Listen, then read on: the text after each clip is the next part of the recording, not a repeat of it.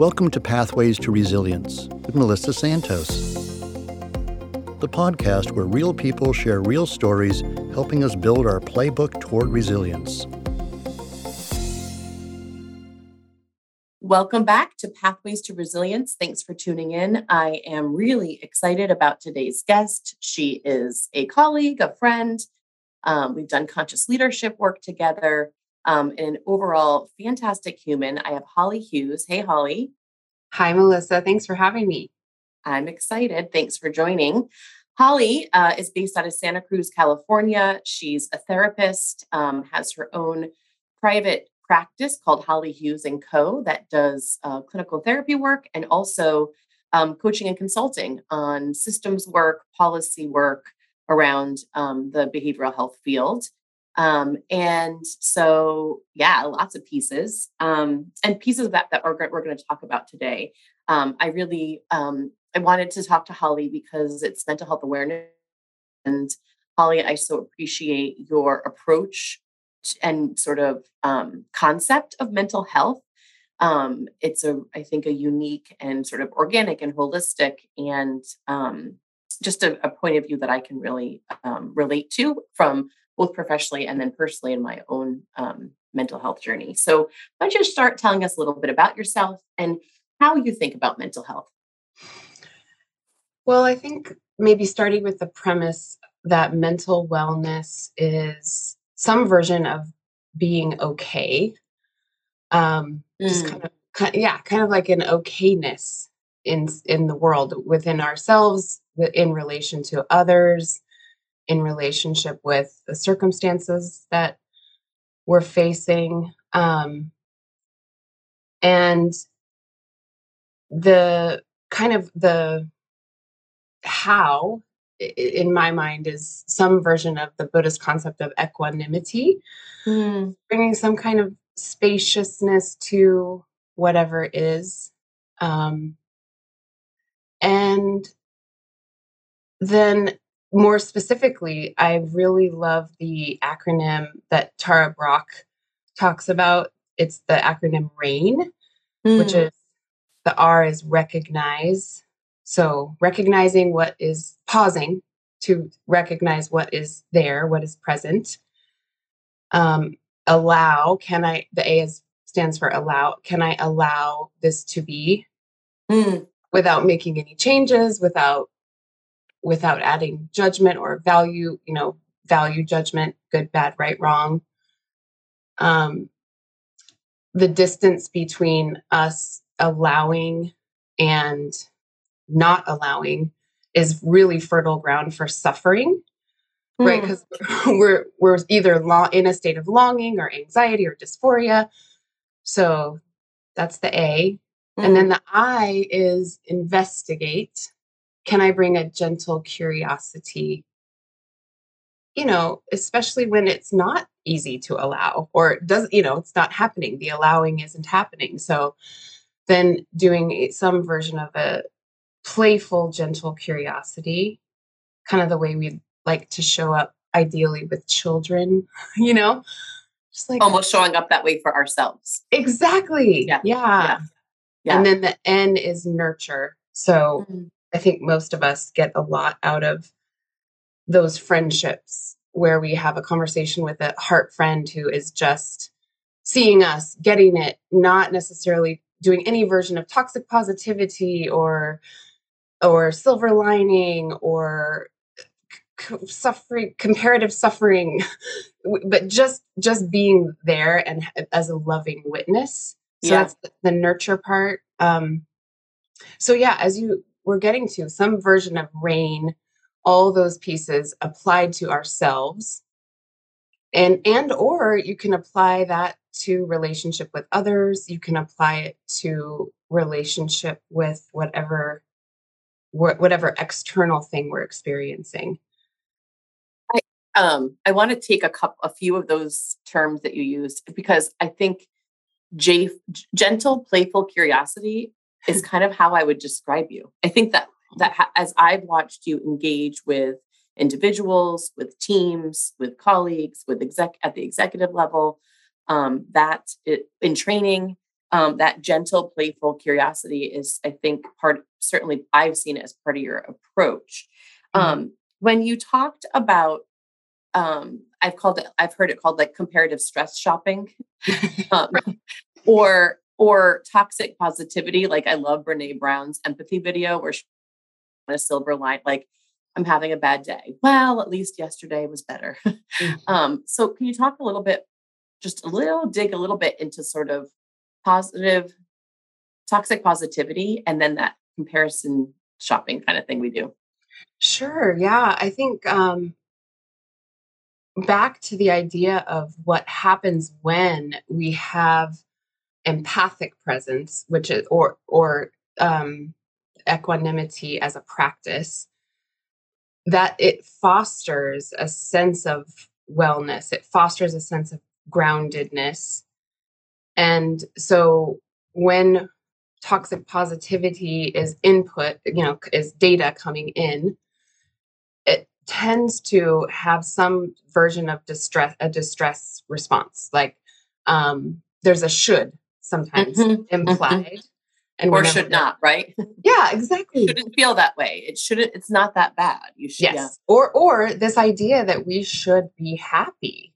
I think that's one of the things that gets in the way the most, especially in our Western culture, of okayness, is this idea that we are some version of us striving for happiness, or that happy is wellness. And I sort of tend to prefer thinking of happy as a feeling.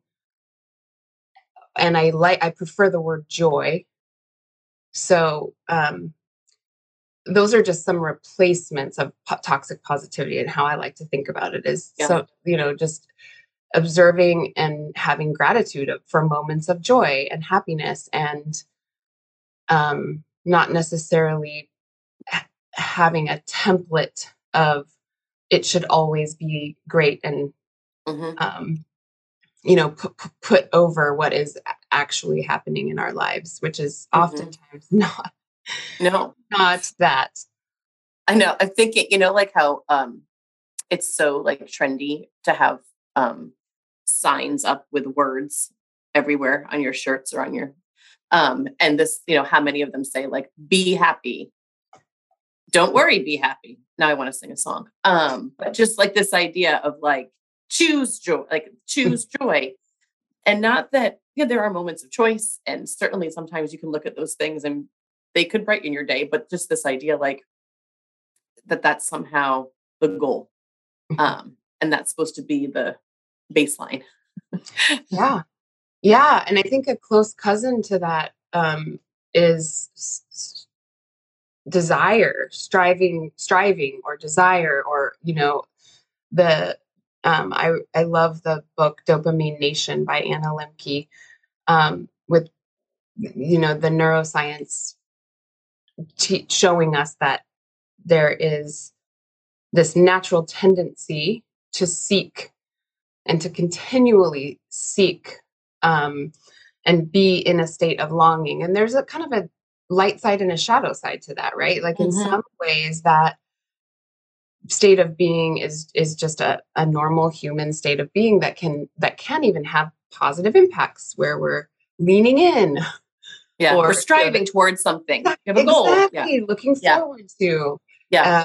And then it can also, the shadow side is just like once we get that thing, oftentimes there's just a drop in our mood, or an unexpected, just the cycle of then craving and longing, and that just kind of being right there, just chasing the thing that we just achieved. And for me, that comes up in work, being addicted to some version of work, and that just like constantly in this cycle of striving, achieve. Exactly.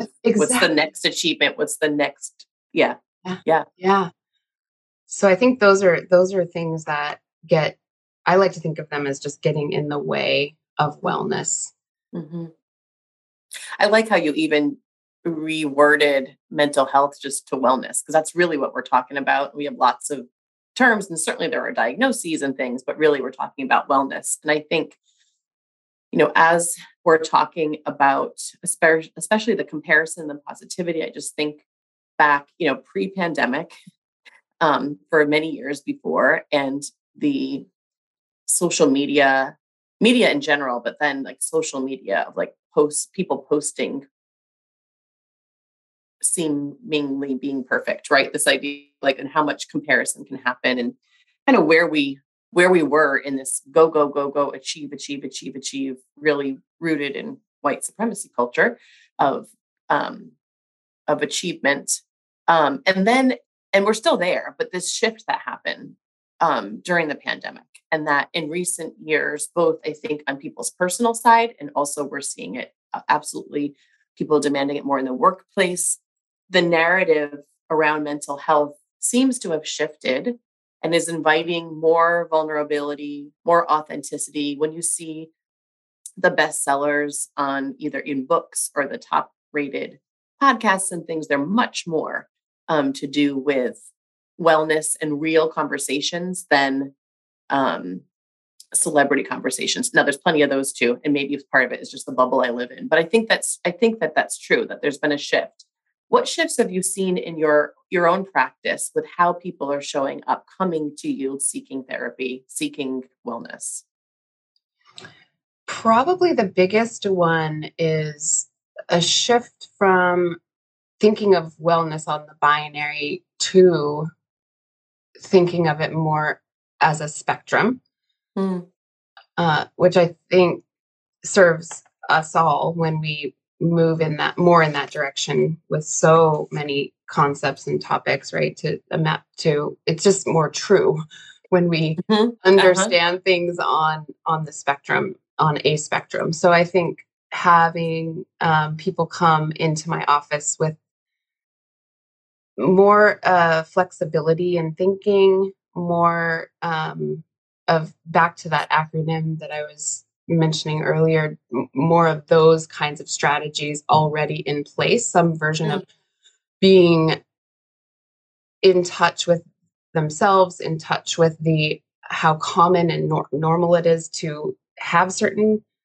thoughts and feelings, as opposed to othering those, or othering themselves. Yes. Right. If people having a willingness to drop into vulnerability and share the quote unquote unacceptable thoughts that run through our minds, so that we can work with them, and especially I think this is a change that I've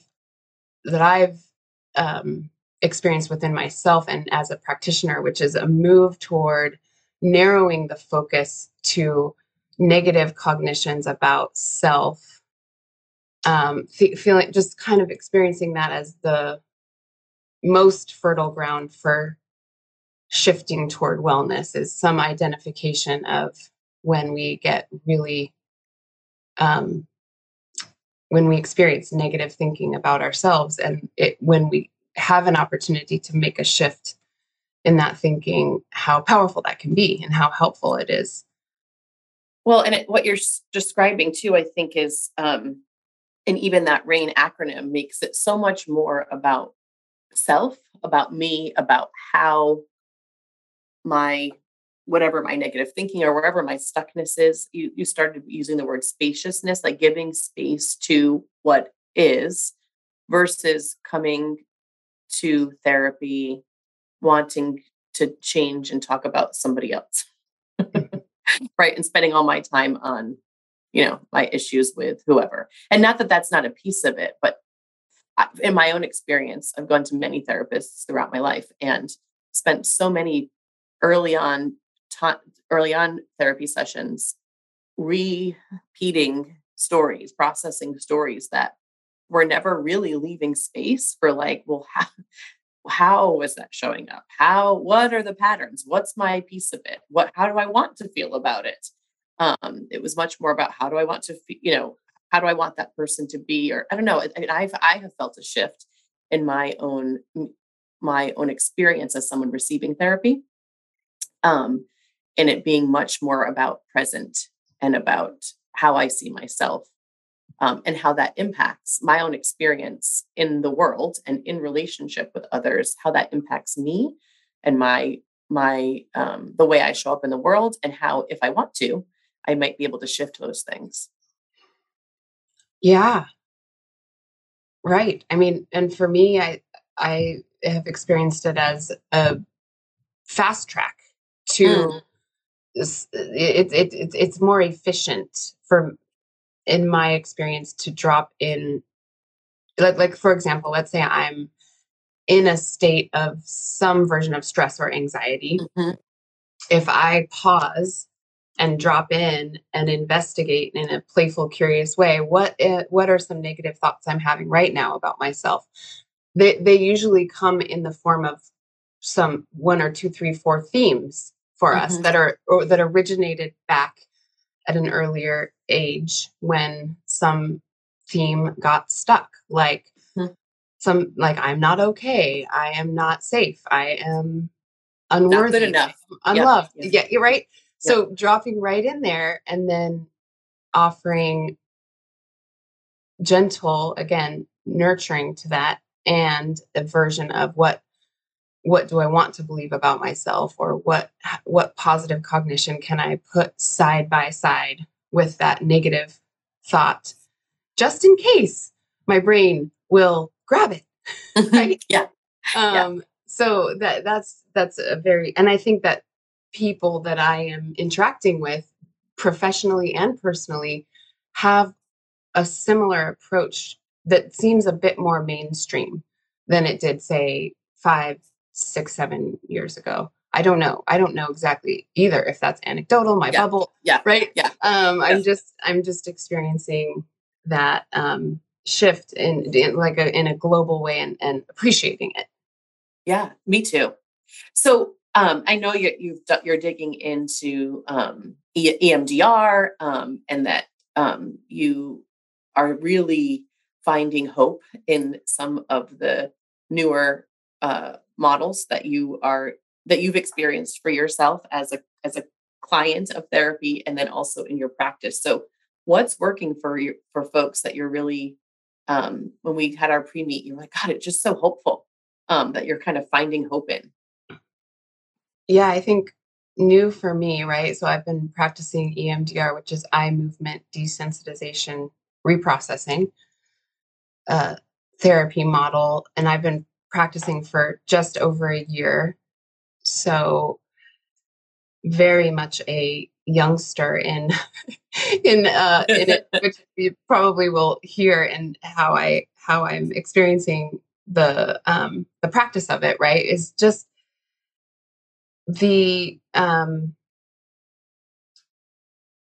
the mechanics that are part of EMDR allow for a bit more structure in the interactions with clients, right? With people that I'm sitting with.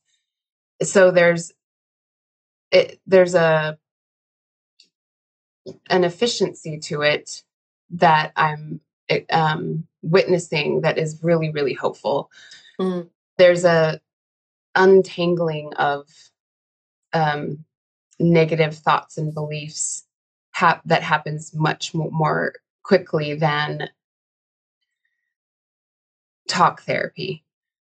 And some talk of that therapy being me, I go in and just blah, blah, blah, blah, right? Yeah, processing with words, back and forth, and having, some version of facilitating interventions that are all very worthy, like not to say that any other therapy models are anything about those, right? Those are all of value as well. It's more just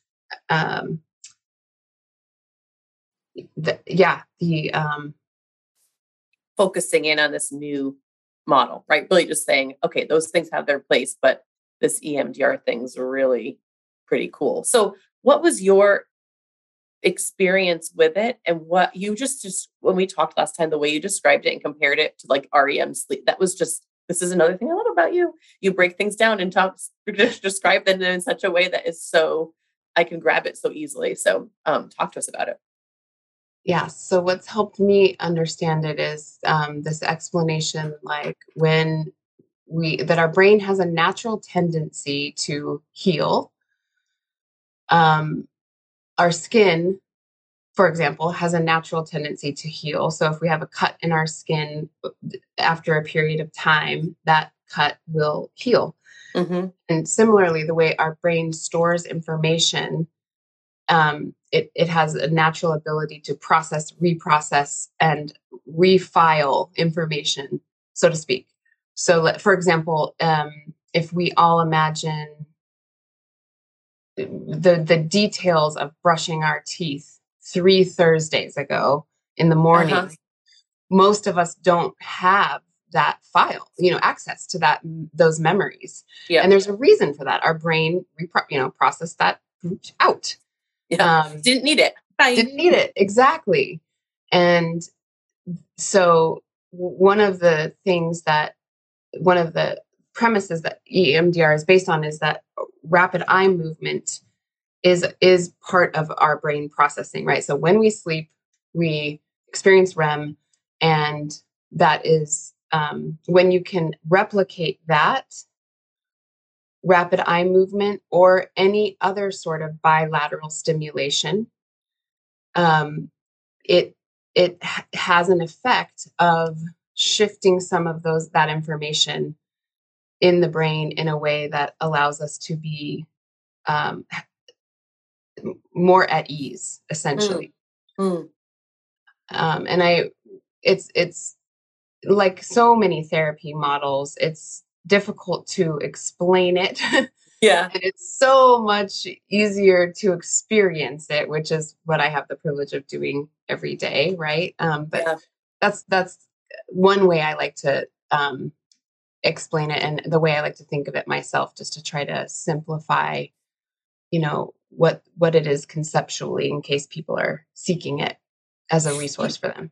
You kind of, when you described it to me in that same way, you gave like an example of like if you go to bed and you're really like worried about something, or you just can't, you're stuck, like you're trying to come up with an idea for something and it's not happening. Mm-hmm. And then you go to sleep and you get a good night's sleep, right? Because REM is like, that is the good sleep that our brains need, right? That processing happens, and then we don't even know it. And then we wake up and either we don't have the same angst we had about it, or like this great idea happens. Yeah. And that was because of that processing that was happening while we were having that rapid eye movement while we were sleeping. Yeah. Yeah. So there's basically access to new information that perhaps was blocked before. Like the example that I think I shared with you is when we are writing a paper in graduate school, and we feel blocked. And then we have a great night's sleep. We wake up and then our ideas are flowing. So there's a version of that can happen where, for whatever reason, for many reasons, our brain kind of holds on to negative experiences or traumatic experiences that we've had, or a series of micro traumas, that we've had throughout our lives. And EMDR is a way of reorganizing that information so that not only it diffuses the charge, the distress response that we have, it also, there's a spaciousness for new information or positive cognitions that can replace the negative. And our brain is naturally, hangs on to those negative emotions, particularly if it's like that survive, right? That like fight, flight, freeze, like I can't let go of this because there's still this threat, that whether it's real or not, and whether it's physical or whatever, like I'm not loved or I'm not lovable. Can the new information be, I am worthy of love? Like, is that new information our brains can access through EMDR? Yes. Yeah, that's one example, right? Yeah. Just almost like opposite. Some version of like, okay, well, here's the negative belief that is distorted in some way. It's distorted, either really black and white thinking, all or nothing thinking, or rigid, like it's stuck like a rock instead of like water or fluid. Can be replaced with a more true sentence, you know?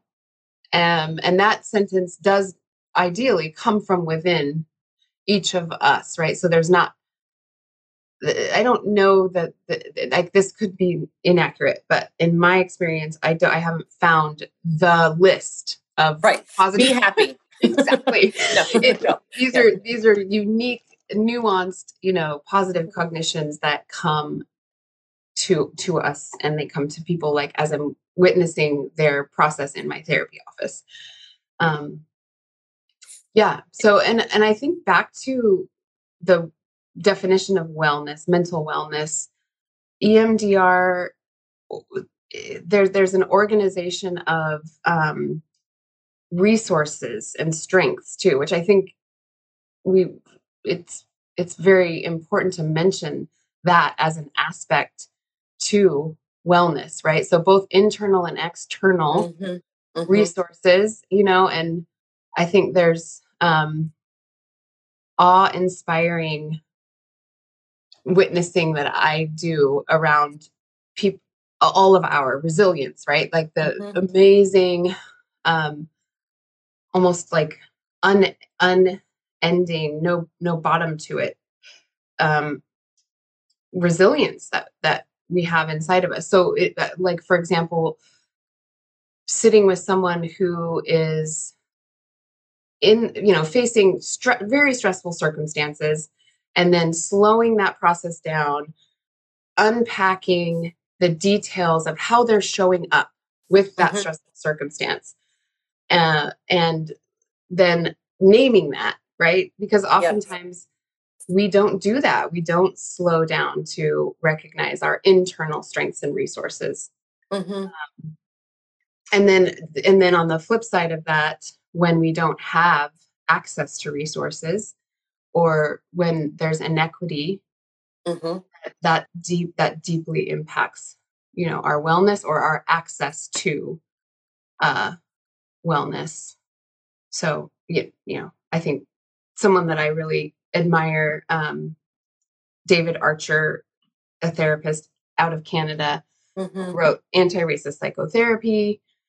It does an amazing job kind of organizing all of these concepts and how they interact with our wellness. And he also is an EMDR practitioner. So really appreciate his voice in that place. You mentioned, yes. I mean, and it's so important to think about that we have our internal resource, and certainly, and we'll talk about your definition of resilience in a minute, but we have access to, we gain access to these new, what may seem like new information or new beliefs or new perspectives internally. And we can, our ability to stay there, I would imagine, or to continue to nurture that, can be heavily impacted by external resources and or with positive or negative resources, right? Inequity, discrimination, racism. I'd imagine if safety is a thing, right? A stressor for me is just like safety, and having a number of traumatic experiences that led me to believe that the world isn't safe. I come to therapy and I access a place within myself that I can find safety within myself. And yet I still am a person of color, and I'm not, the messages constant outside of myself, what's happening within society, are that I'm not safe. And how, I guess that there's a curiosity. How does that play in for people? Well, I think I'll speak from my own experience as a queer person, right? So having a lifelong journey of internal acceptance that gets rocked when I am experiencing some version of judgment or othering. And so, I get impacted by those messages that come. It's like, again, it's data, it's input coming in. And then it takes energy and work to kind of reorganize that or integrate that into my understanding of the world, of myself, you know, and then some of it's just practical. I mean, I'm jumping around here because that's the internal, for me, that's that internal experience. And there's also just a lot to be said about practical resources, like basic needs, because, you know, the 101 of wellness related to just having, you know, food, water, shelter, the opportunity to rest and play. Those are all things that impact, you know, our day-to-day wellness. And EMDR, the version that I was trained in by Haven Wellness Center, it really focuses on what they call resourcing, you know, make it a verb, resourcing. So identifying when resources are limited and spending time, if possible, increasing those resources, spending time. This is an EMDR kind of terminology of like installing positive resources inside of us. And that can be in the form, it can be very playful. That can be in the form of like a TV character or a song or a scene on a hillside with a friendly goat. Install some of these positive resources. So all of that has been really inspiring to me personally and as a practitioner.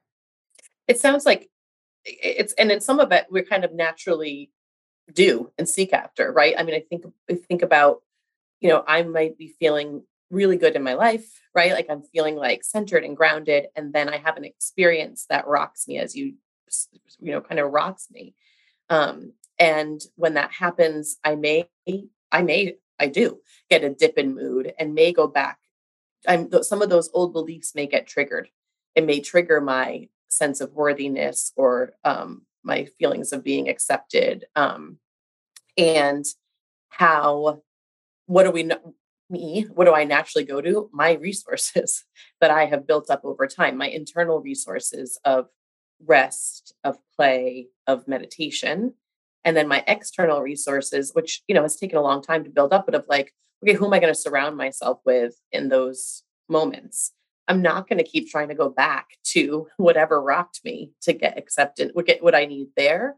I'm going to go to this, you know, resource library that I've built up, which are the people that see me and accept me and love me. And, you know, I'm, as someone who's come out as queer within the last year, that's been a huge piece of what my work in therapy has been around. Well, not only who came out as queer, but just someone who was ready to go back to therapy again, around, you know, hang on, I've got this stuff within me. And when is it that I'm not accessing them? And how do I shift those things within myself to remind myself, like, right, I have like amazing resources inside and outside of myself. And I was experiencing stuckness because I was seeking a narrative for someone else to change a narrative, you know, from those narratives from like you said, from like childhood, rather than going, yeah, I got this. I totally have this. Yeah. And I have other people who have it too for me. Like they've got my back around it. That's what I want to surround myself with. And how do I give space for that? Yeah, I think it's really common for us to habitually go, like you use the terminology, go back, right?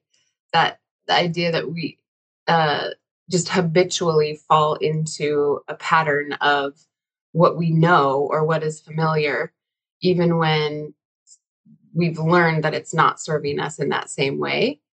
So I guess just offering some kind of recognition right now in this moment of that it's not necessarily organic or natural for us to do what you and I are talking about right now. Right. It might requires some intentionality or some, and that's, for me, that lives in mindfulness or meditation, or back to that idea of equanimity, of a practice of being present in the moment, and not just with a neutral observation, but with a kind, calm, kind, open, curious observer. To self. Yeah. Yeah. So you brought up resilience. Holly, what is resiliency to you? I think that it is that version of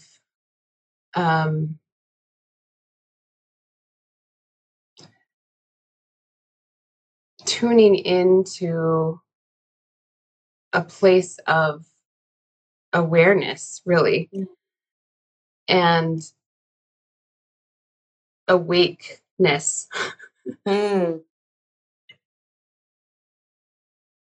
Because otherwise, we're in a state of rumination or longing, thinking about the future,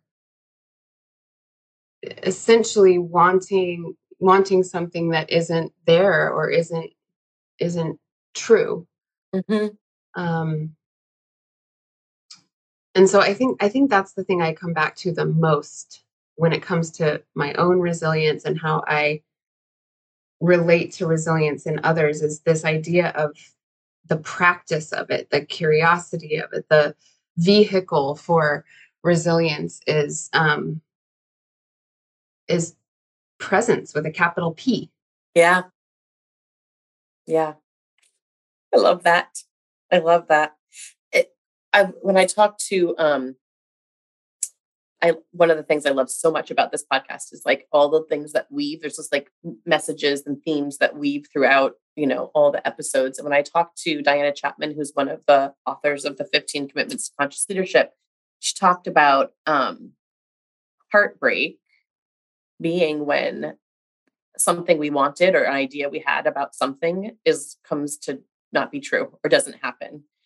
And I kind of heard that in what you just said, that when we're longing for something that is not in this present moment or isn't true, in that stuckness, then we're opening ourselves up to, you said it earlier, the suffering, the heartbreakness, and how do we really come back to present and go, but what is true right now?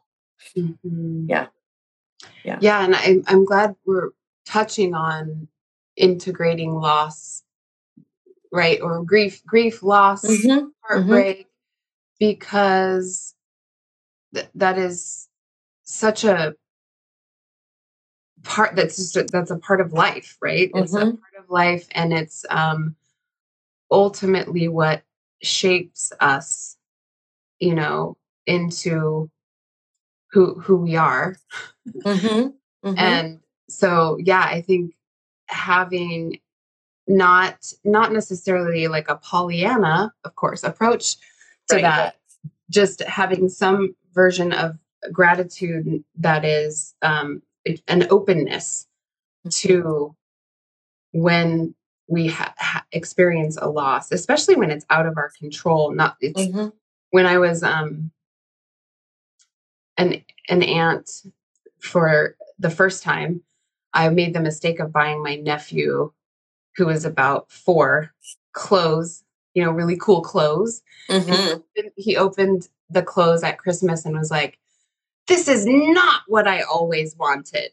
So I think about that phrase a lot. Like, when we have that thing happen where we're like, "This is not what I want." Yep. If there's a not wanting, right? And just how human that experience is, and how can we be with that and observe that with some tenderness and some nurturing. I think that can be kind of helpful to think about it that way. Yeah, that's part of what helps us. That is the tapping in. to be able to release the resilience within us, right?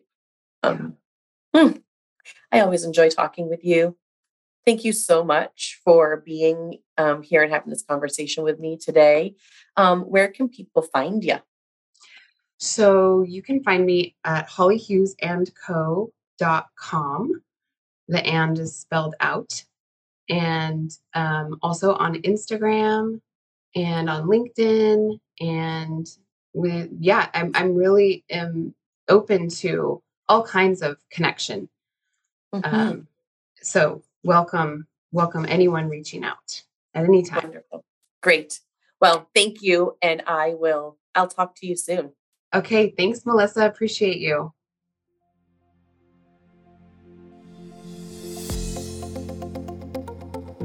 Thanks for listening to Pathways to Resilience, an initiative of Community Solutions. For more information, please visit our website, www.communitysolutions.org.